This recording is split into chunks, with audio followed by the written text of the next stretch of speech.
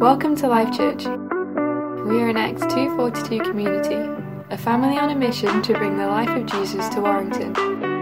We hope you're ready to hear what God has to say to you today through His Word and by His Spirit.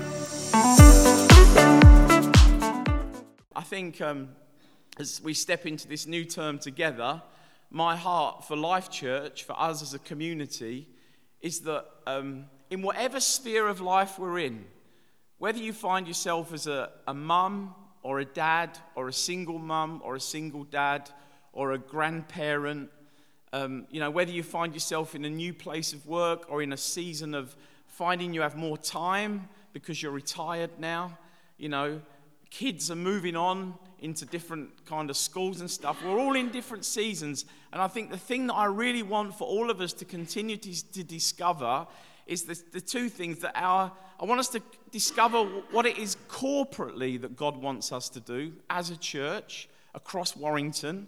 Some exciting things planned for next year. We've got J. John coming to Warrington in March to do an event at the Parr Hall. And then next September, we really do want to blitz the town with some Jesus, good news, the church is here, literature and courses and stuff. So there's some good things happening. But more than that is I want you to know what it is that God wants you to do in your everyday. And, your everyday is whatever God has called you to do. And I want you in your everyday to have those holy moments where you understand that your calling isn't, your calling is right where you are. All of us are ministers. That's what the Bible teaches, yeah? And being a full-time minister is not about a paycheck. It's about a mentality. And all of us this evening, we can be, or we are, full-time ministers. And what we have to do is we just have to recognize the fingerprint of God upon our lives as we live for Him. And I believe as we do that, we can discover our fit. And we can begin to see how we can be salt and light in a world that desperately needs the gospel. You and me, we've experienced peace with God. It's the most wonderful thing that anyone could ever possess. And if we can share that peace of God, that hope, or people can see that in our lives, then for me, that is a measure of success, to seeing the kingdom of God come in our lives. So be encouraged, sometimes at the start of a new term, it can be exciting, but it can almost, sometimes it can be, well, what am I here for, Lord? What do you want me to do? I tell you what the Lord wants you to do. He wants you to do exactly what you're doing this week, but He wants you to be acutely aware of His presence and just to enjoy Him in the moment and just to see what God might do. This week, there might not be that big thing, but I reckon that if all of us had that heart and that mentality, I reckon in this next month or so, all of us would have at least one story to share of how God used us in a moment because we're a follower of Him and we had ears open to hear what He had to say, yeah? And that's really part of the heart of this series that we're covering over these next 4 weeks in the month of September. We've called it Prepared for the Journey, and we're looking at the life of Moses, and we're going to look at Moses' calling tonight, and how God prepared him for what was coming next, and how God can prepare you and me for what's coming next in our lives. And we're going to be looking at standing firm in the journey. We're going to be looking at guidance on the journey, and we're going to be looking at how God provides for us on our journey as well. So these 4 weeks, they all knit together, and they're all stories and instances from the book of Exodus, from the life of Moses. I don't know how you prepare to go away on a journey. I would class myself as someone who is a carrier bag preparer. That means if I was going on a 2-week holiday to Spain, I'd be quite happy just to take a carrier bag with me, yeah? Because what do you need? A couple of pairs of pants, some armpit spray, some stuff to do my hair. But some of you, you're not like that. You like to get the suitcase out 6 months before. And you like to tell everyone in the household that you are preparing, that you are diligent in your preparation, and that people like me who prepare with just a carrier bag are losers in life, basically. And, well, I don't know, love, sometimes you come quite close to insinuating I'm a loser. If you want to get personal and start heckling the preacher, we can do this in public if you want. But we prepare because it's good to prepare. And actually, to be fair to my wife, she's right. She's absolutely right. And a couple of times I called her bluff. Like I was just saying, well, I'm just going to take if you're not going to pack for me, love, I'm just going to take a carrier bag. But in the end, she's very kind. She puts the case out on the bed for me. Says, honey, you just need to fill that with some of your things. And I do that. The Bible talks a lot about preparing. John 14, Jesus says, I go to prepare a place for you, which is reassuring. I think there's a lot of things in this life at the moment that are quite uncertain, yeah? And these next couple of months, I think we need to be ready to respond to people's needs. We can't fix the world, but things that come in front of our faces, we might be able to help and encourage and bring peace into people's situations. So it's good to know that Jesus prepares a place for us. The Bible says in Hebrews 11 that Noah prepared an ark. In 1 Peter 3, Peter writes to the church and he says, always be prepared to give an answer to everyone who asks you to give a reason for the hope that you have. Psalm 23, the psalmist says, God prepares a table for me in the presence of my enemies. So to be prepared and to be ready is not something that's unspiritual. Some of you people out there, some of you are just like to shoot from the hip, yeah? And you just like to be spontaneous all the time, all right? Don't try and say to others of us who like to prepare that we're unspiritual, yeah? We're all spiritual. Like if you want to be kind of shoot from the hip and be all spontaneous, that can be spiritual. That's great, just to listen to God in the moment and do something. But also it's good to prepare as well. And I believe that in Exodus 3, the text that we'll read this evening, I think what God is doing in this scripture is it's the burning bush experience. God is preparing Moses for what's coming next. It was a serious thing that Moses was being called to do. We'll see in the text that up to this time, for 40 years, he'd been in the backside of the desert looking after sheep. I mean, he must have been fed up at the sight of sheep. That's all he did all day. He looked after sheep. And they weren't even his sheep. They were his father-in-law's sheep. That's what he did. But you see, God was preparing him. He was getting him ready. Because in this moment, God was calling Moses forward into the next season of life that he had for him. And in Exodus 3 that we'll read in a moment, good to remind ourselves, for some of the older folk amongst us tonight, I'm 51. And I was lifting that speaker on the stand there earlier. And I was wondering how many more years I would be able to do this for. We will see. But Moses was on the set-up team when he was 80. In Exodus 3, at the burning bush, he was 80 years old. And at 80 years old, God would commission him and call him to lead a nation forward. Well, they reckon at least 2 million people. And he would lead them for 40 years in the wilderness. And he would take them to the edge of the promised land. In fact, he would see it, but it would be Joshua who would possess it. So Exodus chapter 3, I'm just going to give you a few thoughts about God. I listened to a great podcast this week by a guy called Tim Keller, and he just makes some great notes about who God is and how he expresses himself in this passage. And then some things just to help us to kick on in this month of September together. Father, thank you for your precious word tonight. It is light and life to us. And Lord, as we read this passage now, that happened about 3,500 years ago, Lord, we're reminded that you are the same yesterday, today, and forever, that you're not a God who changes. Lord, thank you for your word to us this evening. I pray that you will speak to us through it. Amen. First 14 verses, Exodus chapter 3. So the context is Moses is a murderer and a fugitive. He fled from his home of Egypt, and now he is looking after sheep and not really expecting much to happen, I'm sure. But God meets with him. And so the Bible says in Exodus chapter 3, now Moses was tending the flock of Jethro, his father-in-law, the priest of Midian. And he led the flock to the far side of the wilderness and came to Horeb, the mountain of God.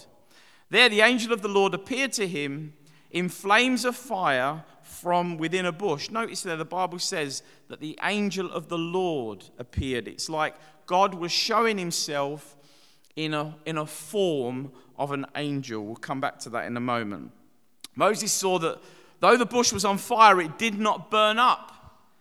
So Moses thought, I will go over and see this strange sight, why the bush does not burn up. When the Lord saw that he had gone over to look, God called to him from within the bush, Moses, Moses. And Moses said, Here I am. Do not come any closer, God said. Take off your sandals, for the place where you are standing is holy ground. Then he said, I am the God of your father, the God of Abraham, the God of Isaac, and the God of Jacob. And at this Moses hid his face because he was afraid to look at God. The Lord said, I have indeed seen the misery of my people in Egypt. I have heard them crying out because of their slave drivers, and I am concerned about their suffering. So I have come down to rescue them from the hand of the Egyptians and bring them up out of that land into a good and spacious land, a land flowing with milk and honey, the home of the Canaanites, the Hittites, the Amorites, the Perizzites, the Hivites, and the Jebusites. Now the cry of the Israelites has reached me, and I have seen the way the Egyptians are oppressing them. So now go, I am sending you to Pharaoh to bring my people, the Israelites, out of Egypt. But Moses said to God, Who am I that I should go to Pharaoh and bring the Israelites out of Egypt? And God said, I will be with you, and this will be the sign to you that it is I who have sent you. When you have brought the people out of Egypt, you will worship God on this mountain. Moses said to God, Suppose that I go to the Israelites and say to them, The God of your fathers has sent me to you, and they ask me, What is his name? Then what shall I tell them? God said to Moses, I am who I am. This is what you are to say to the Israelites. I am has sent me to you. Moses meets with God. Clearly, in Moses' life, this was a significant moment, and there are some things that we can learn about this. But before we look at the way that Moses responds, let's just look at some aspects of the essence of God and how he appears in this passage. First of all, we note that God chooses to appear in this passage as fire.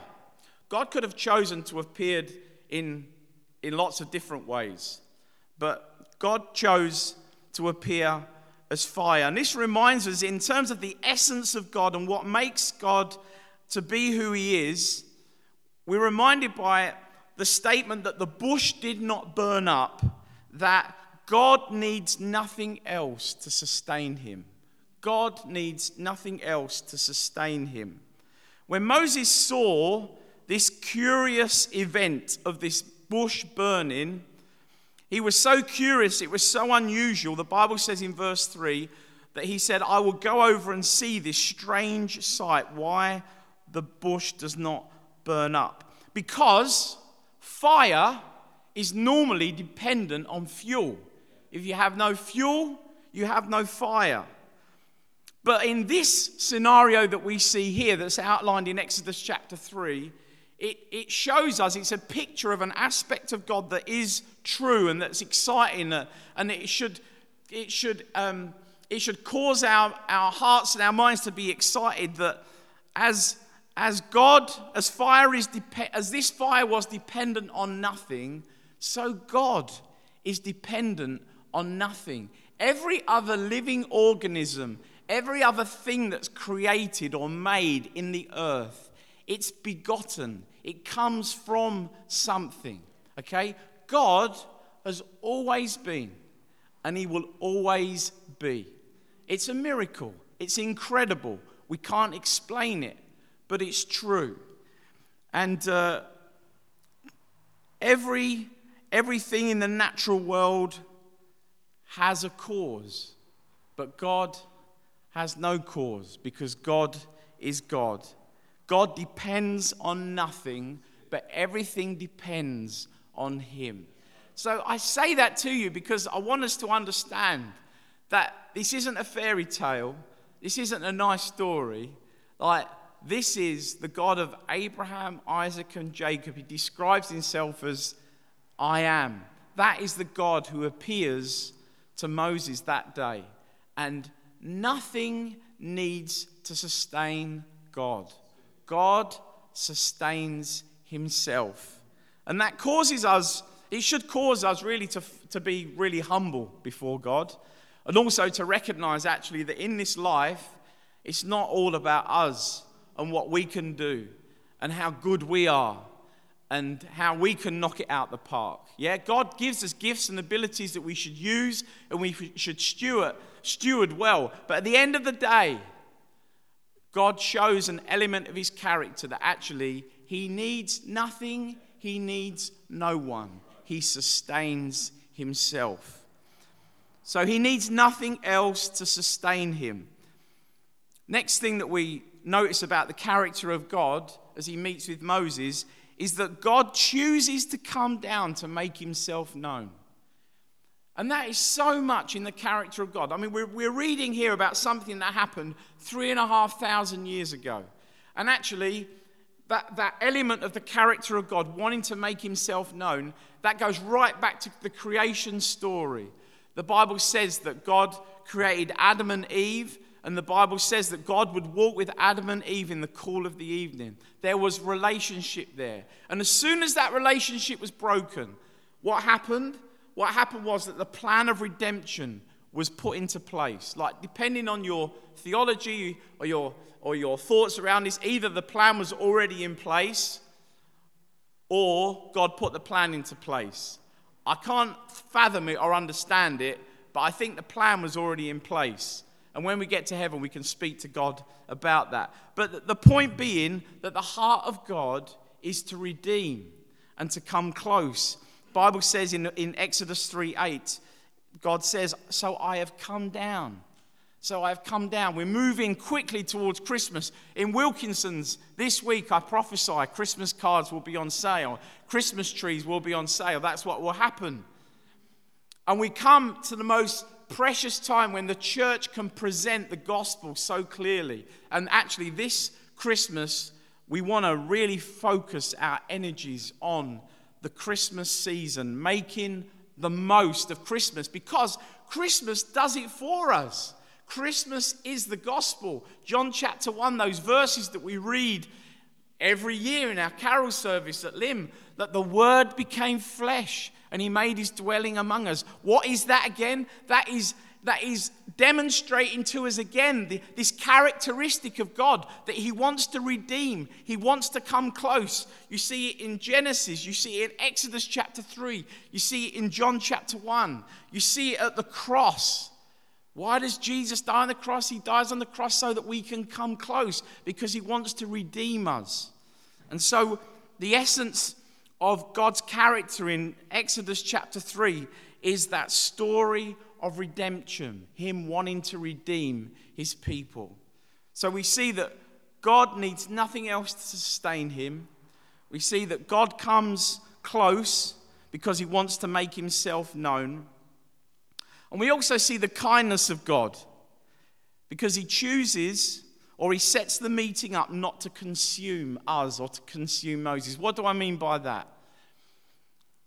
The Bible says that no one can see God and live. That's what the Bible says. No one can see God and live. Moses said to God, let me see you. God said, you can't see me. And it seems that God, in his kindness and his mercy, he still wanted in the Old Testament to reveal himself and show himself before Jesus was born. And so there are these moments in the Old Testament where God shows himself, but he shows himself in a form that would not obliterate or destroy the person wanting to see him. Like, no one can see God and live. In our fallen state, we couldn't see God and live. And that's the amazing thing about Jesus, that he took on human flesh so that we could interact with him. But in the Old Testament, Jesus hadn't been born, yeah? So to talk about Jesus or the person of Jesus Christ before the year 0, you can't do it. What happened was Jesus didn't exist as Jesus, he existed as the Son of God. That's who he was. In eternity, he was the Word, or he was the Son of God. But the amazing thing is that God, in his kindness, there are these moments in the Old Testament where the Son of God represents the presence of God, so that it seems those interacting or those seeing God aren't destroyed because they can't see God, but they can see a form of God. So in the text that we've read this evening, notice that it says that there was the angel of the Lord in the bush. So people say, Tim Keller says this, that it was it the angel of the Lord in the bush, or was God in the bush? And the answer is yes. They were all there in the bush, yeah? And these Christophanies is what they're called. The reason I tell you this, I'll tell you why. The reason I'll tell you it in a sec. Yeah, these Christophanies, that they happened like with Abraham in Genesis 16, Joshua in Joshua chapter 5, Gideon in Judges chapter 6. Some say the fiery furnace, Shadrach, Meshach, and Abednego. It was a Christophany. It was a form of the Son of God appearing in a way that was tangible and that could be seen. It's a wonderful thing. The reason I tell you this, it's a wonderful thing because actually we don't need that anymore. I mean, I wouldn't mind seeing the angel of the Lord, and to be in front of a bush that didn't burn up would be amazing. So amazing. But because Jesus has shown himself to us, the Son of God showed himself in those moments, but the Son of God has shown himself to us in Jesus. And now he's given us of his Spirit.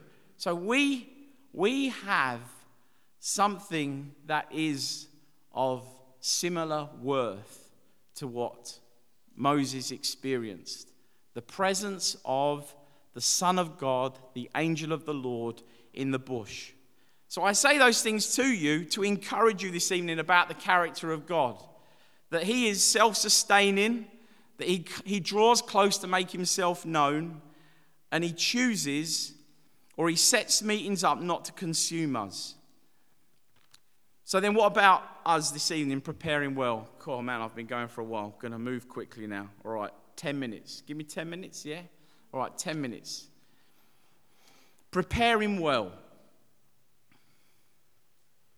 3 things that will help us in this next period. What I talked about was focusing on God, but now what about Moses? Because Moses is us in the story, yeah? First thing is we prepare well by serving where we are, or you prepare well by serving where you are. The Bible says in verse 1 that Moses was tending the flock of Jethro, his father, the priest of Midian, and he led the flock to the far side, or some versions say the backside of the desert. And he came to Horeb, the mountain of God. The amazing thing was that in those moments in Moses' life, I'm sure there were moments where he felt life was very mundane, that he was just doing the same thing. But he was doing it faithfully. He was doing it well.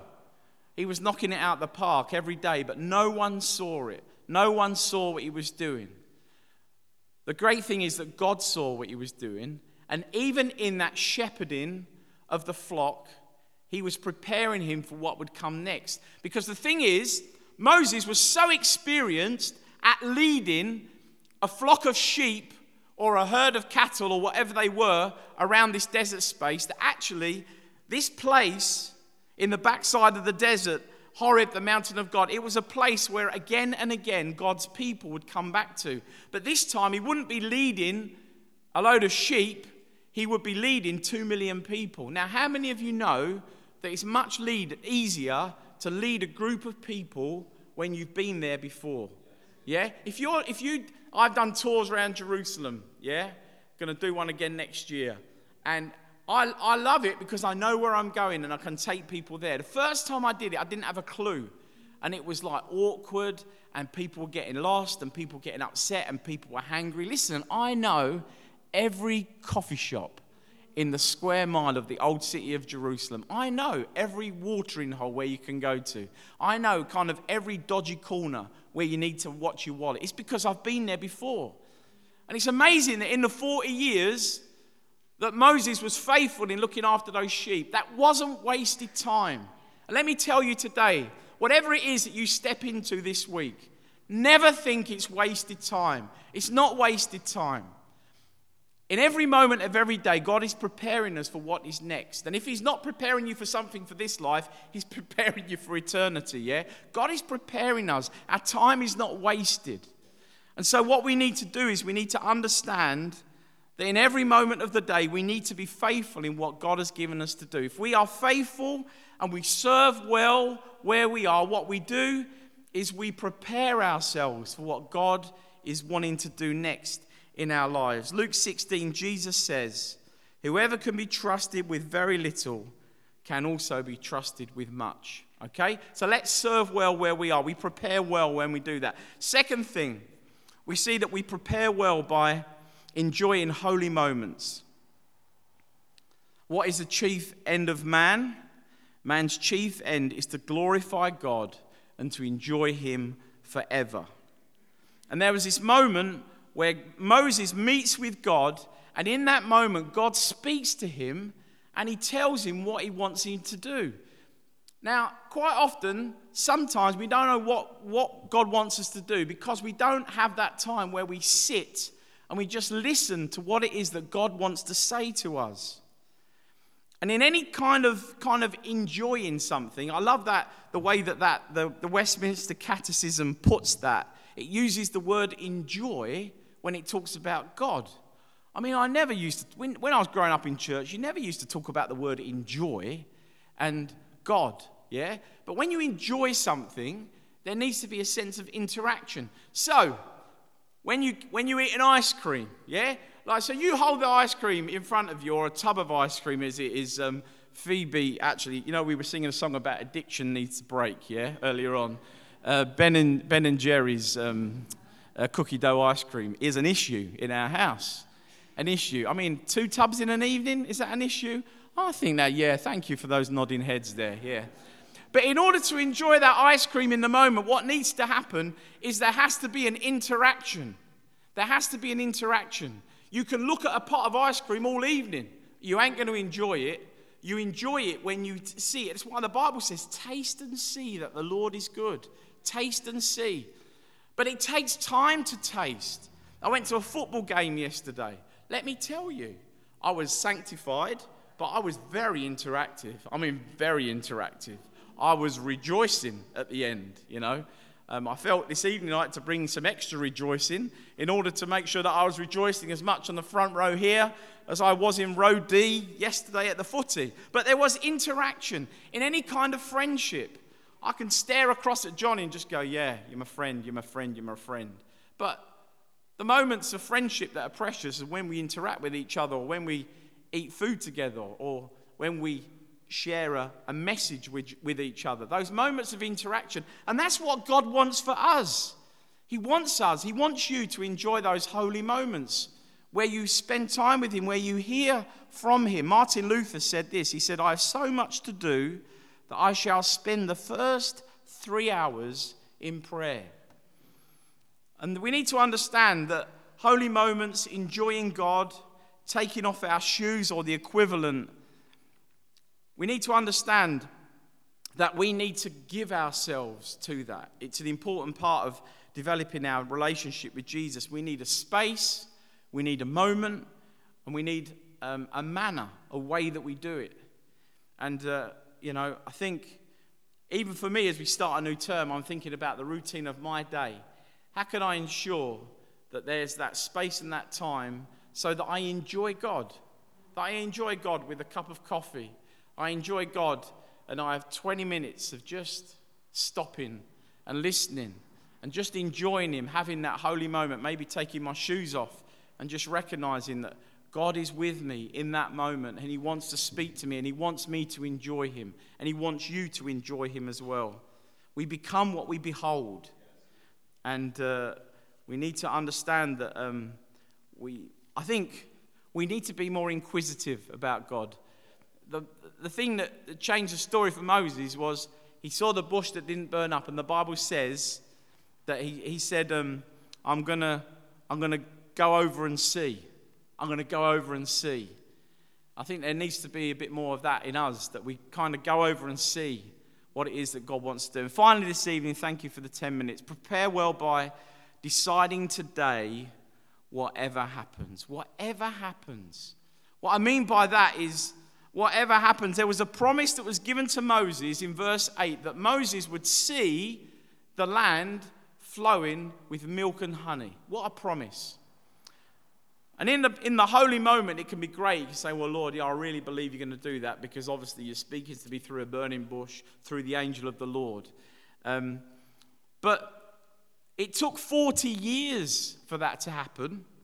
It happens at the end of Exodus. Exodus chapter 3 is where we are now. 40 years later, in Exodus 34, the Bible says that the Lord showed him the whole land. So he saw this land flood, and there's all kinds of reasons why he didn't actually get to enter in. That's a sermon for another day. My point being this, is that in the moment, that moment then, I believe Moses decided, that is the promise of God for me, and whatever happens, I am going to pursue it, I'm going to be obedient, and I'm going to walk this journey that God is calling me forward in. He called him forward. And listen, he calls you forward. He calls me forward. He had to say, I believe that Moses had to say in that moment whatever happened, because there were some incredible challenges that Moses faced in those next 40 years. It was not a bed of roses. And if anyone tells you that following Jesus is a bed of roses, they're lying to you. It should be against the Trade Descriptions Act. It's not true.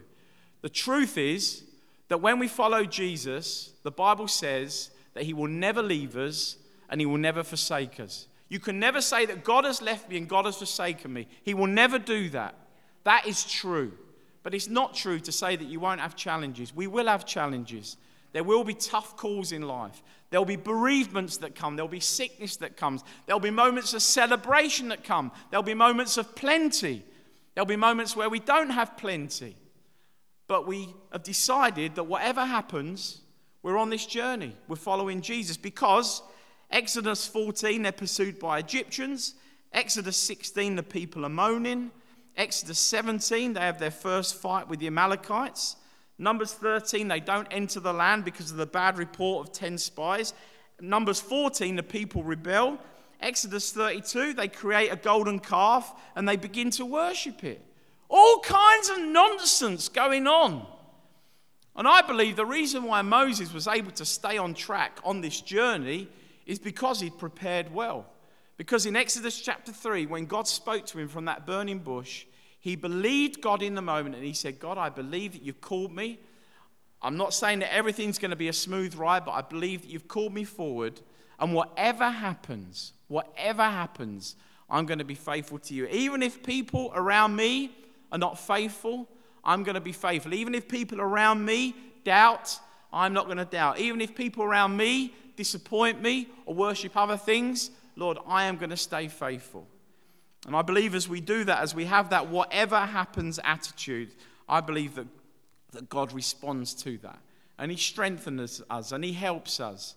And he is enough. Christ is enough for us. He is enough for us. And sometimes it will seem that he's not enough for you because life is disappointing and it's difficult. But in those moments, what you need to do is you need to say to yourself, Christ, you are enough for me. Say it. Don't just say it in your heart. Say it out loud. You say, Christ, Jesus, you are enough for me. Okay? It's not because it's any more powerful when you say it, but sometimes you just need to hear it with your physical ears. Christ, Jesus, you are enough for me.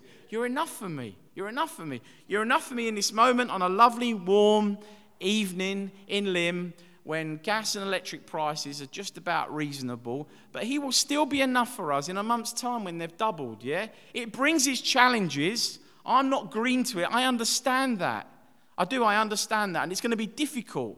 This winter will have its challenges, but listen, he is enough. He is enough for us, and we need to understand that God calls us forward, and our calling and this journey that he's called us forward on, it's not dependent on kind of what happens around us. It's dependent on who he is, and he is consistent, and he is good, and he is kind, and he is gracious. And the Bible says he's prepared a place for us. We've come to the end of this week's message. We hope you've been impacted and inspired. Keep up to date with everything that's happening by visiting our website at www.lifechurchwarrington.com.